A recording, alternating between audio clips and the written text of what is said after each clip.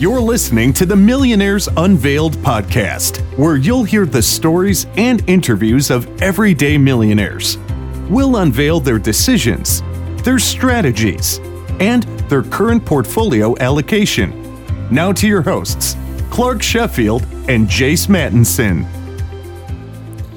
So our guest today, many of you probably know him or are familiar with him. It is the White Coat Investor, and a lot of people know his story, but he started out in quite a bit of debt, just like most medical students do, and became an ER doctor and started trying to figure out what to do with his money. And as he kind of tried to figure out what to do with his money, interestingly enough, he started out with a financial advisor a couple different financial advisors that he ended up firing, and then decided to invest on his own. And he puts a lot of money in a Vanguard fund that you'll hear about in the interview.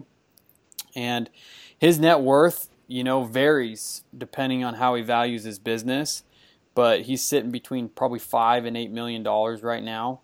A good chunk of that is in the business, the White Coat Investor website, and the passive income flows and active income flows that come from that. And he's living a super good life, still spends time working as an ER doctor, and also spends time working on his website and his internet businesses. Yeah, I think that's great. So without further ado, let's turn it over to Dr. James Daly and our interview with him. Welcome to Millionaires Unveiled. Today we have Dr. James Daly on the podcast with us. Dr. Daly, do you want to just give us a little bit of overview of who you are and what you're up to? Sure. I'm an emergency physician. I practice emergency medicine in Utah. I'm about 11 years out of my training, 42 years old, married to my wife, Katie. We have 4 children. I trained in emergency medicine during my residency. That was at the University of Arizona. Prior to that, I went to the University of Utah School of Medicine for 4 years. And prior to that, I attended Brigham Young University. Probably the thing I'm best known for now, though, is I write a blog called The White Coat Investor, which is now a podcast and a YouTube channel and a newsletter and a book, and you name it. It's kind of grown into quite an online empire. But that is where I spend my time, more even so than practicing medicine these days, although I'm still practicing 3/4 time. But my goal with that website and podcast, etc., is to help docs get a fair shake on Wall Street, and really to help doctors stop doing dumb stuff with money. Good stuff. And I believe your net worth is sitting north of $5 million now? That's correct. Okay. And can we get into some of the detail? How is that all broken up in terms of percentages?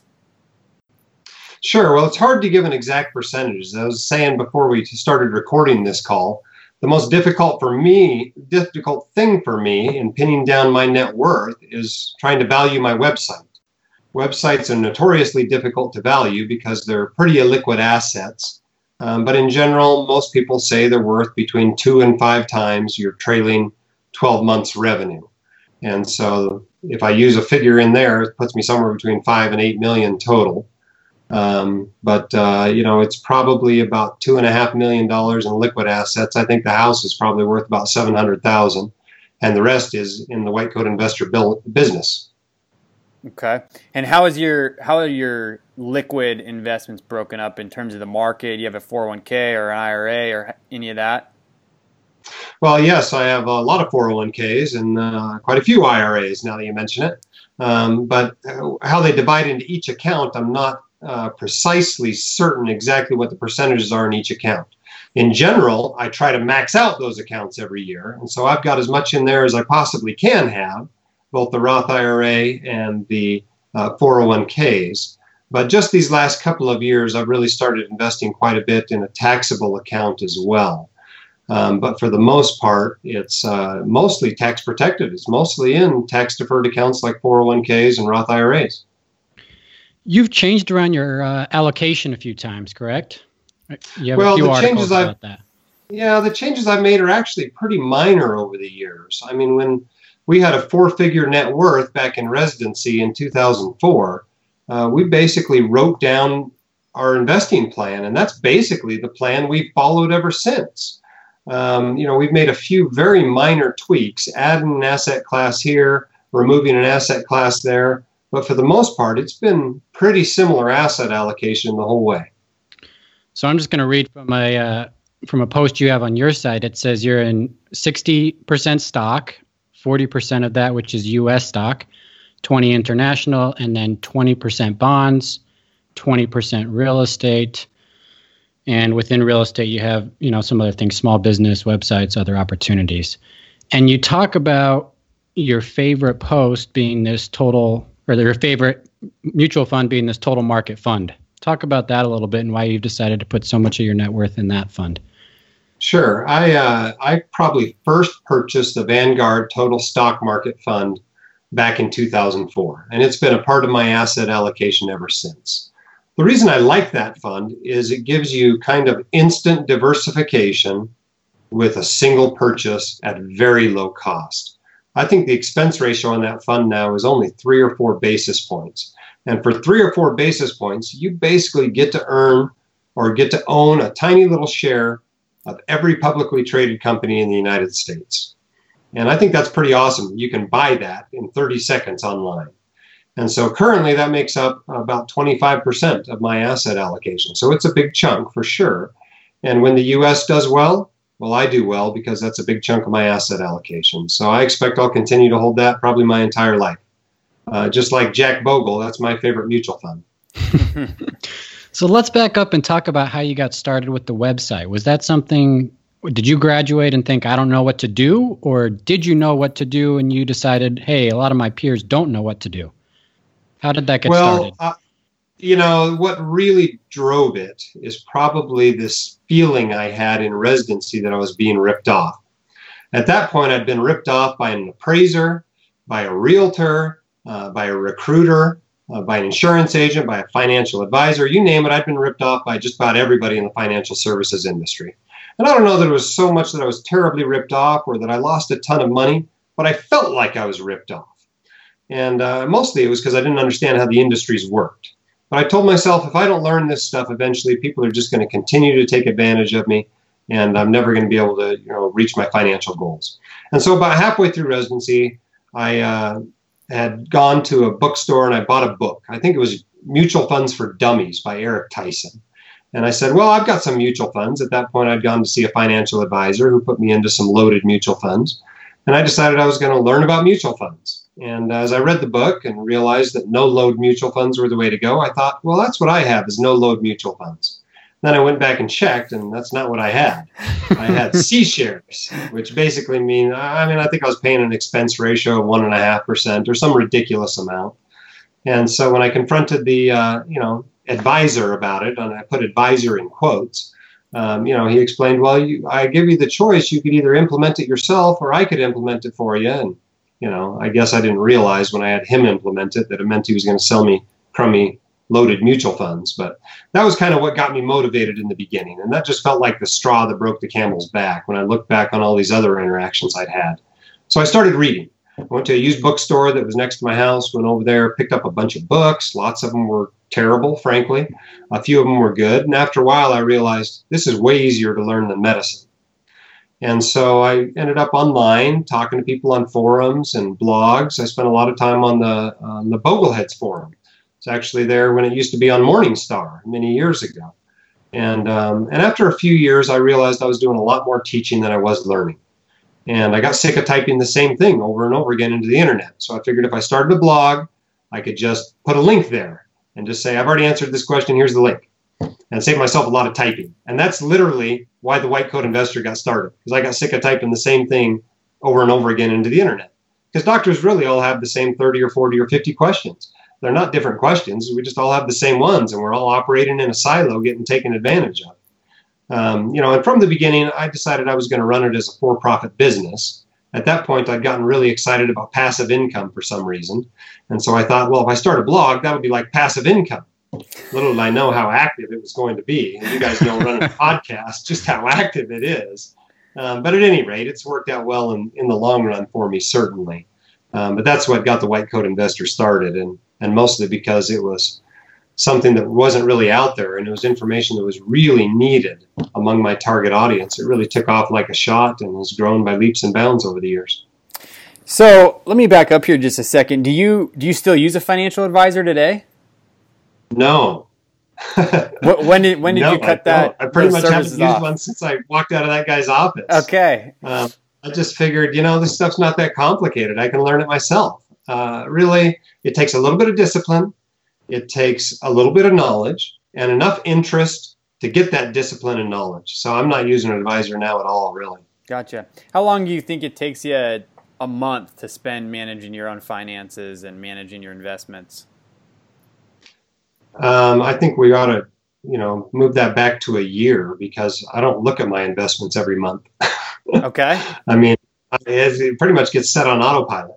I mean, I guess I have to invest money every month because I make money every month, but that's really the only reason I'm looking at my investments at all on a monthly basis. I mean, the way I look at it is I want a plan that's going to work no matter what happens in the future, because I don't have a working crystal ball. My view of the future is very cloudy. I convinced myself of that once by writing down what I thought was going to happen in the next year. And at the end of the year, I realized I had no idea what was going to happen. So I figure I need an investment plan that's going to work no matter what happens in the future. And so it's just a broadly diversified investment plan that I can just, rebalance once a year or whatever and direct my money into as I earn it. But I'll be honest, I don't spend a lot of time on it. I spend far more time, making a blog post than I do on managing my investments for the entire year. I don't know, maybe 6 hours for the year. Gotcha. I mean, I really don't spend a lot of time on it.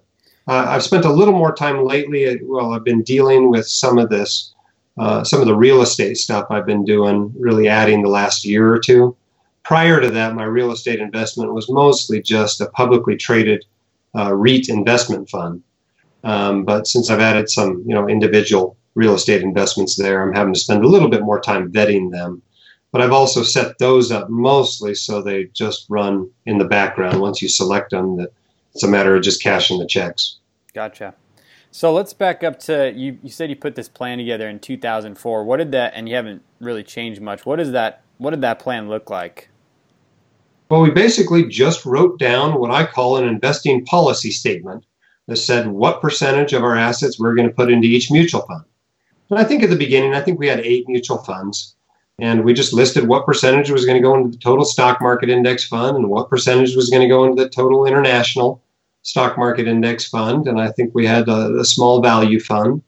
When I came out of residency, I was in the military. And so I used the TSP funds as part of that. But basically, it was just the percentage of our assets we're going to put into each asset class. And whatever had done, not as well in the last year, that's where we directed new money. And followed that plan over the years. And, we made a few little tweaks here and there, but for the most part, that's the plan we followed. What are your current real estate investments? Is that something you manage yourself, or how active are you in those? I think, I don't think I could say I manage them myself. I've got a number of real estate investments, none of which I consider myself the manager. I've owned a rental property before. It was one of those accidental rental properties. You live in it for a while, and then in 2010, you can't sell it. And so we had that for 4 or 5 years. And I'll be honest, I didn't like it. I'm not good at it. I didn't enjoy it, especially because it was out of state. And so we're trying to manage this rental property in Virginia while living in Utah. And, in the end, it didn't work out well. We lost a whole bunch of money. I mean, it was great to have the tax write-off, but I just realized that wasn't what I wanted to do with regard to real estate. And so I've taken a different approach and mostly bought syndicated real estate, meaning I can buy a small piece of a property together with a bunch of other investors, and we pay a manager to run it. And basically, once I've selected the investments for the next year or 5 years or 10 years, I just have the money deposited into my account, and then at the end, I get my principal back. And that's basically what I've been doing with my real estate investments. So they're both crowd-funded real estate investments that are, debt investments, basically hard money loans for somebody that's flipping a house or whatever over the course of a year. And some of them are equity investments, like I own parts of several different, apartment complexes. And then I own some parts of websites as well. I have a partner website to my website called The Physician on Fire. And I own a small percentage of that, but that's one of my investments as well. And so I lump all that together into that category of real estate. Do you have any commercial? I do have some commercial.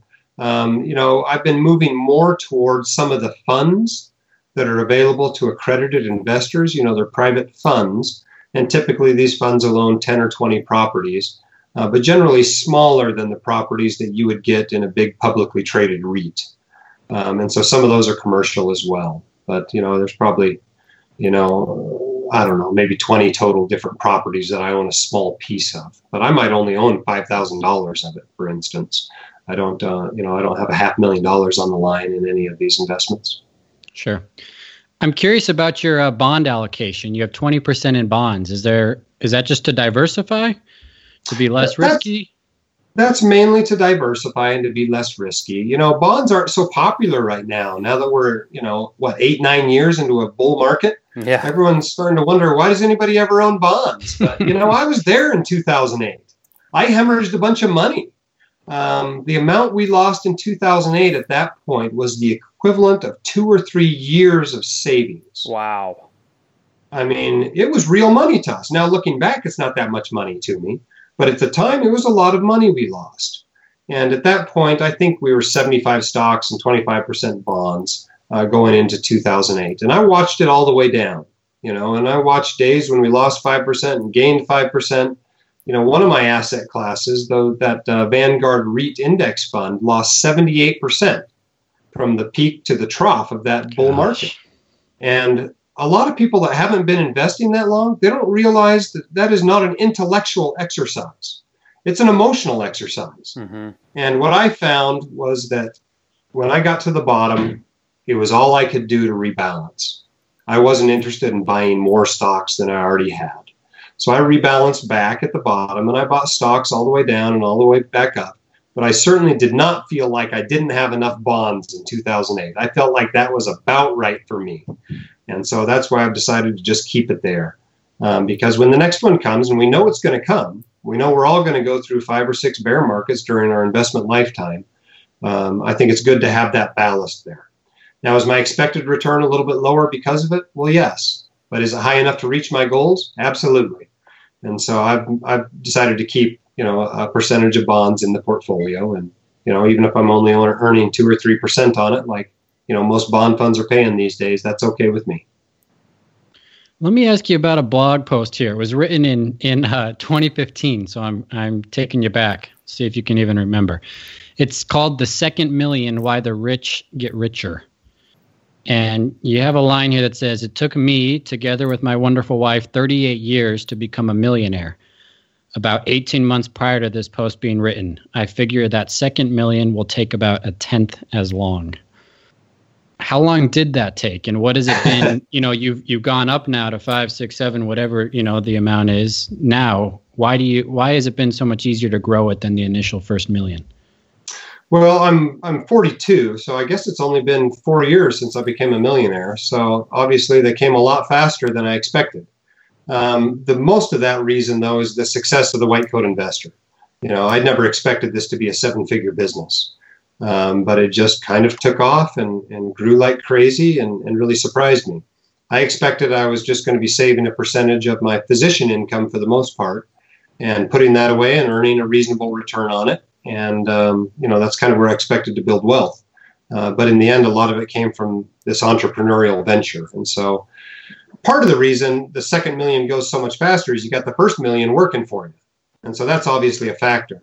But a bigger factor in my life was I just started earning a lot more money.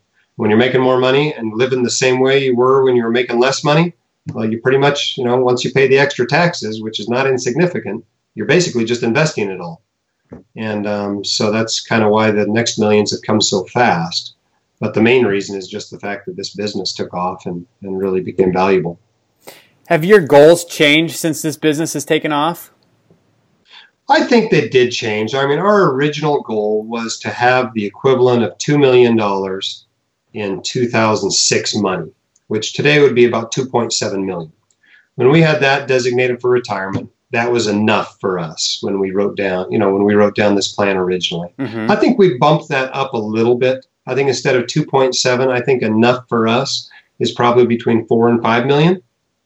But, if we liquidated the White Coat Investor, found a buyer for it, we're probably already there.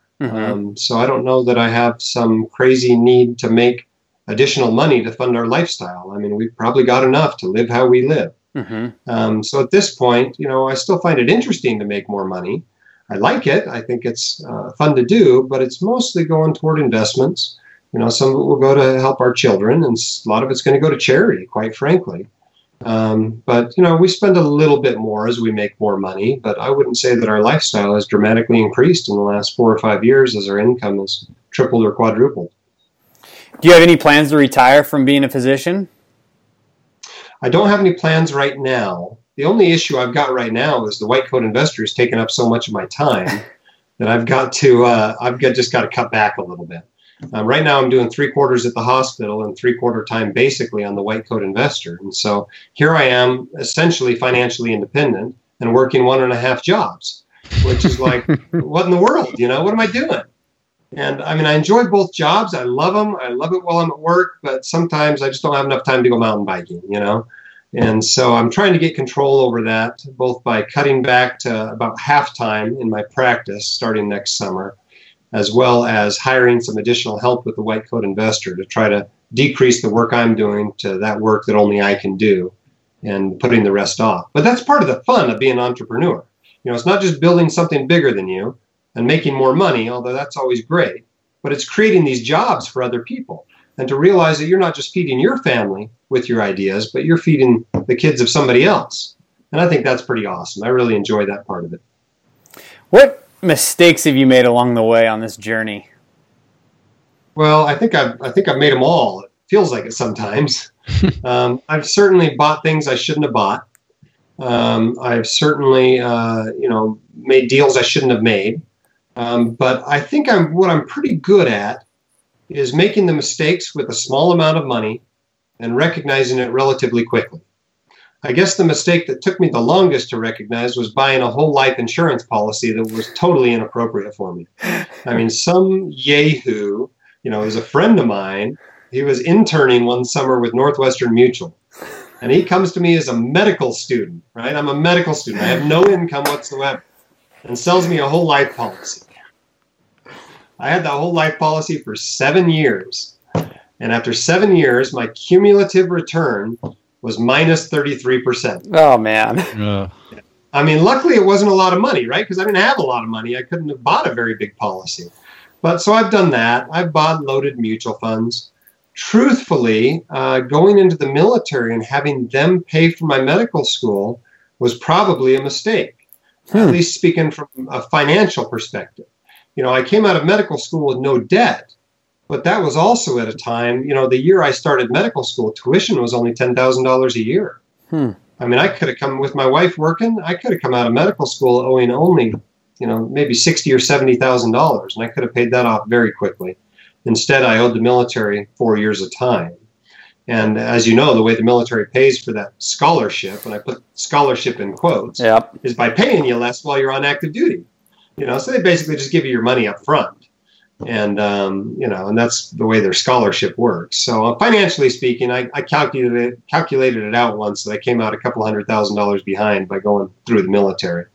But these days, that's not necessarily the case, especially if you're in a specialty that doesn't pay very much. If you're a pediatrician or you're a family practice doc and you go to an expensive medical school, you may come out ahead having the military pay for it. So that's not a given for sure. But in my case, just the way things worked out, the numbers, that was probably a mistake as well. I think buying our first 2 houses were probably mistakes too. I mean, we sold our first condo that we owned during medical school for a couple thousand more than we bought it for. And most people look at that and say, well, you sold it for more than you bought it for, you made money. But that's not the case. Once you pay all those transaction fees, the realtor fees, it sat vacant for a couple of months before it sold. Once you add all that in, we lost money. And it was the same way with the one we bought while I was in the military. We lived in it for 4 years. And, all told, by the time we sold it 9 years later, the loss I took from the IRS was about $50,000. Wow. And so, just buying a house before you're ready to buy a house, before your job situation and your social situation is stable, that's a good way to lose a lot of money in a hurry. Obviously you can get lucky too, but we didn't get lucky with either one of those. James, has your wife been on board with everything you've done? even from the beginning, was starting to learn about investing, or did she push you, or how was that relationship? This was actually really good. And that, if you really look for a secret of our success, it's that we did it together. And we've got literally an Excel sheet from every month of our marriage for the last 17 and a half years of what we spent every dollar on. Wow. And I can go back and tell you what I spent money on in, August of 2002. And so we basically had a budget or a spending plan of some kind that we do every month. And we did it when we were making, $1,000 a month, and we did it when we were making $100,000 a month. But we did it the same way and always made sure we were living within our means. And, and that's been a big secret to our success. Now, is she as interested in the nitty gritty of every little investment as I am? No, she's not. But she knows enough that she could handle the investments on her own if something happened to me, and certainly knows enough to hire good help. She could get competent help at a fair price without getting taken advantage of. And so I'm not too worried about it. Gotcha. Do you still keep a budget? We do keep a budget. I've got this month's budget, and we'll have one for next month too. So that's pretty unique, right? You got to admit, someone that's worth over $5 million keeping a budget. Yeah, well, I mean, think of it more as a cash flow. Keeping track of your cash flow is kind of the way I think about it. I mean, we're probably living on 10 or 15% of our income. And so it's not that we need a budget to keep from living beyond our means, but just having some idea of how much money we can invest this month, making sure we're setting up enough aside for taxes and those sorts of things. Just knowing where our money goes is just being a smart business person. I mean, you wouldn't think of running a business without knowing, where the money coming in is going out. And that's really the way we look at our family finances. It's a business. And just because it's a successful business doesn't mean you don't have to look at where the money's coming and going. And what do you use for that? What do you do that yourself, or Min, or what do you use? It's pretty basic. It's just an Excel file. Okay. There you go. Just literally goes down, property taxes and utilities and you name it. It's just an Excel file. Gotcha. What are your goals from here? We kind of talked about this a little bit, but do you have a magic number or a cash flow you want to hit, or do you think about that? We think about it, and it's kind of fun to see, the accounts rising. But the truth of the matter is, I don't know that we have a huge financial goal. I'd like to get a little bit more money into the kids' 529 accounts. I'd like to have them probably something around $100,000 for each of them by the time they turn 18. But as far as hitting numbers, that's not really where we're at this point. At this point, we're kind of writing down what we want our ideal life to look like. Literally how many days a month we spend doing this and how many days a month we spend doing that. And we're trying to transition from our current life to our ideal life. And we focus a lot more on that than trying to hit any given number. At this point, I guess we're financially independent. Maybe not without selling the White Coat Investor, but soon we'll be there even without selling the White Coat Investor. And at that point, then I guess it really isn't going to have much of an effect on our lives at all. I mean, I look at money a little bit like oxygen, right? When you don't have any oxygen, it's the most important thing in the world to you. You can't think about anything else. But when you have enough, you never think about it. And that's the way money is. And we just want money to have that place in our life where we don't think about it. If we want to buy something, we can go buy something. If we want to help somebody out, we can help somebody out. If we want to donate to a good cause, we can donate to a good cause. And just not have to think about money or worry about money in that respect, other than to manage our business well. So what are you excited about with the business, the White Coat Investor, going forward? Well, I'm excited about extending our reach and kind of getting the message to more high-income professionals. I mean, every year it grows, our readership grows, and there's people listening to the podcast and reading the newsletter and buying the book and all that kind of stuff. But there's a lot of people that haven't heard of the message. Even people in my specialty, where I write a column for our throwaway journal that goes out to most of the people who practice emergency medicine in the country, and they've never heard of me still. And that's not including all the dentists and orthopedic surgeons and lawyers and everybody else out there. So I think the message we have that financial literacy matters, even for those who have a high income. In fact, maybe it matters more for them, especially when they start out $300,000 or $400,000 in debt, is an important one. And if we can get it to where these people can be financially stable so they don't have to worry about money, then I think they're going to do a better job in serving the rest of society. We're going to have better doctors, and happier doctors make for happier patients and better medicine. And so that's kind of my goal. I'm trying to, make medicine better by making doctors not have to worry about making their payments. Sure. Tell us a little bit about your book. Is that something that's just for doctors and dentists, or could that be useful to everybody? Well, the big secret about personal finance and investing is it's the same for everybody. 95% of it's the same for everybody, right? Are there a few things that are unique for doctors? Sure. Some of the asset protection concerns of doctors, being worried about being sued is a little bit unique. Certainly their late start in earning is pretty unique. Most docs are into their 30s before they really start earning any significant paycheck. Another difference is doctors start in the hole. And that hole can be pretty big, especially for the doctors coming out of training now. I just met a doc this week. Between she and her husband, they owe $900,000 in student loans. And When you start out $1 million in the hole, your biggest goal is just to get back to broke to start with.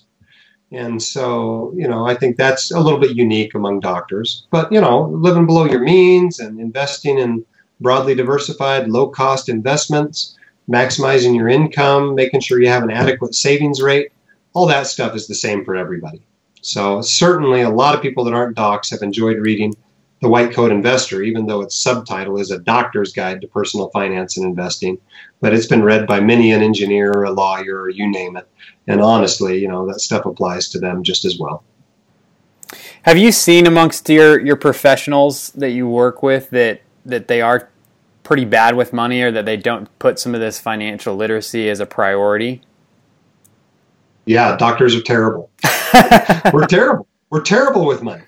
Part of it is just that we never got any training in it. And there's a quote from a Journal of the American Medical Association in 1915 about how doctors are terrible with money. So this isn't new. This has been going on for a long time. But part of it is just that we get no training. Part of it is that we're ridiculously trusting of other professionals. I mean, we're used to calling, a gastroenterologist, and we know that by his code of ethics, he's only going to do what's right for that patient. And we assume that that applies to every other profession in the world. And the truth is, it really doesn't. A lot of professions don't have nearly the same ethical standards. And so doctors get taken advantage of a lot. And a lot of advisors and salesmen, they kind of target docs because they know they have a high income. I mean, they're not stupid. They want to be advising people that at least have a chance of building a significant amount of wealth so they can manage it and get the asset under management fees for it. And so they're targeted a little bit, and that includes by both, ethical advisors as well as unscrupulous salesmen. And so that contributes to doctors doing dumb stuff as well, because they got people knocking on their door and trying to convince them that dumb stuff is smart. But for the most part, doctors are just making the same mistakes everybody else makes and making it with larger sums of money. Gotcha. What would be your last piece of advice for, the 30-year-old that's just getting started as a professional? Well, I think what they've got to realize, if they're already got it together enough to be a professional, whether that's accounting or law or IT or medicine or whatever, if they've got enough smarts and drive to get this far, becoming financially successful is basically a choice for them. They can choose to be successful. And as long as they cover the financial catastrophes with appropriate life and disability and health insurance, as long as they're earning a reasonable paycheck and squirreling away a good percentage of it and investing it in a reasonable way, there's no reason they can't become a millionaire. I mean, really. All it takes is taking away 15 or 20% of your gross income, investing it in some reasonable manner, and sticking with the plan for 20 or 30 or 40 years. And you will be a millionaire, probably a multimillionaire. It's just not that complicated. And if you follow that kind of get-rich-slowly plan, you will be there. And so start making plans now for it. I guess that's what I'd say to a 30-year-old. Awesome. Thank you, Dr. James Daly from the White Coat Investors, our guest today. We really appreciate your time.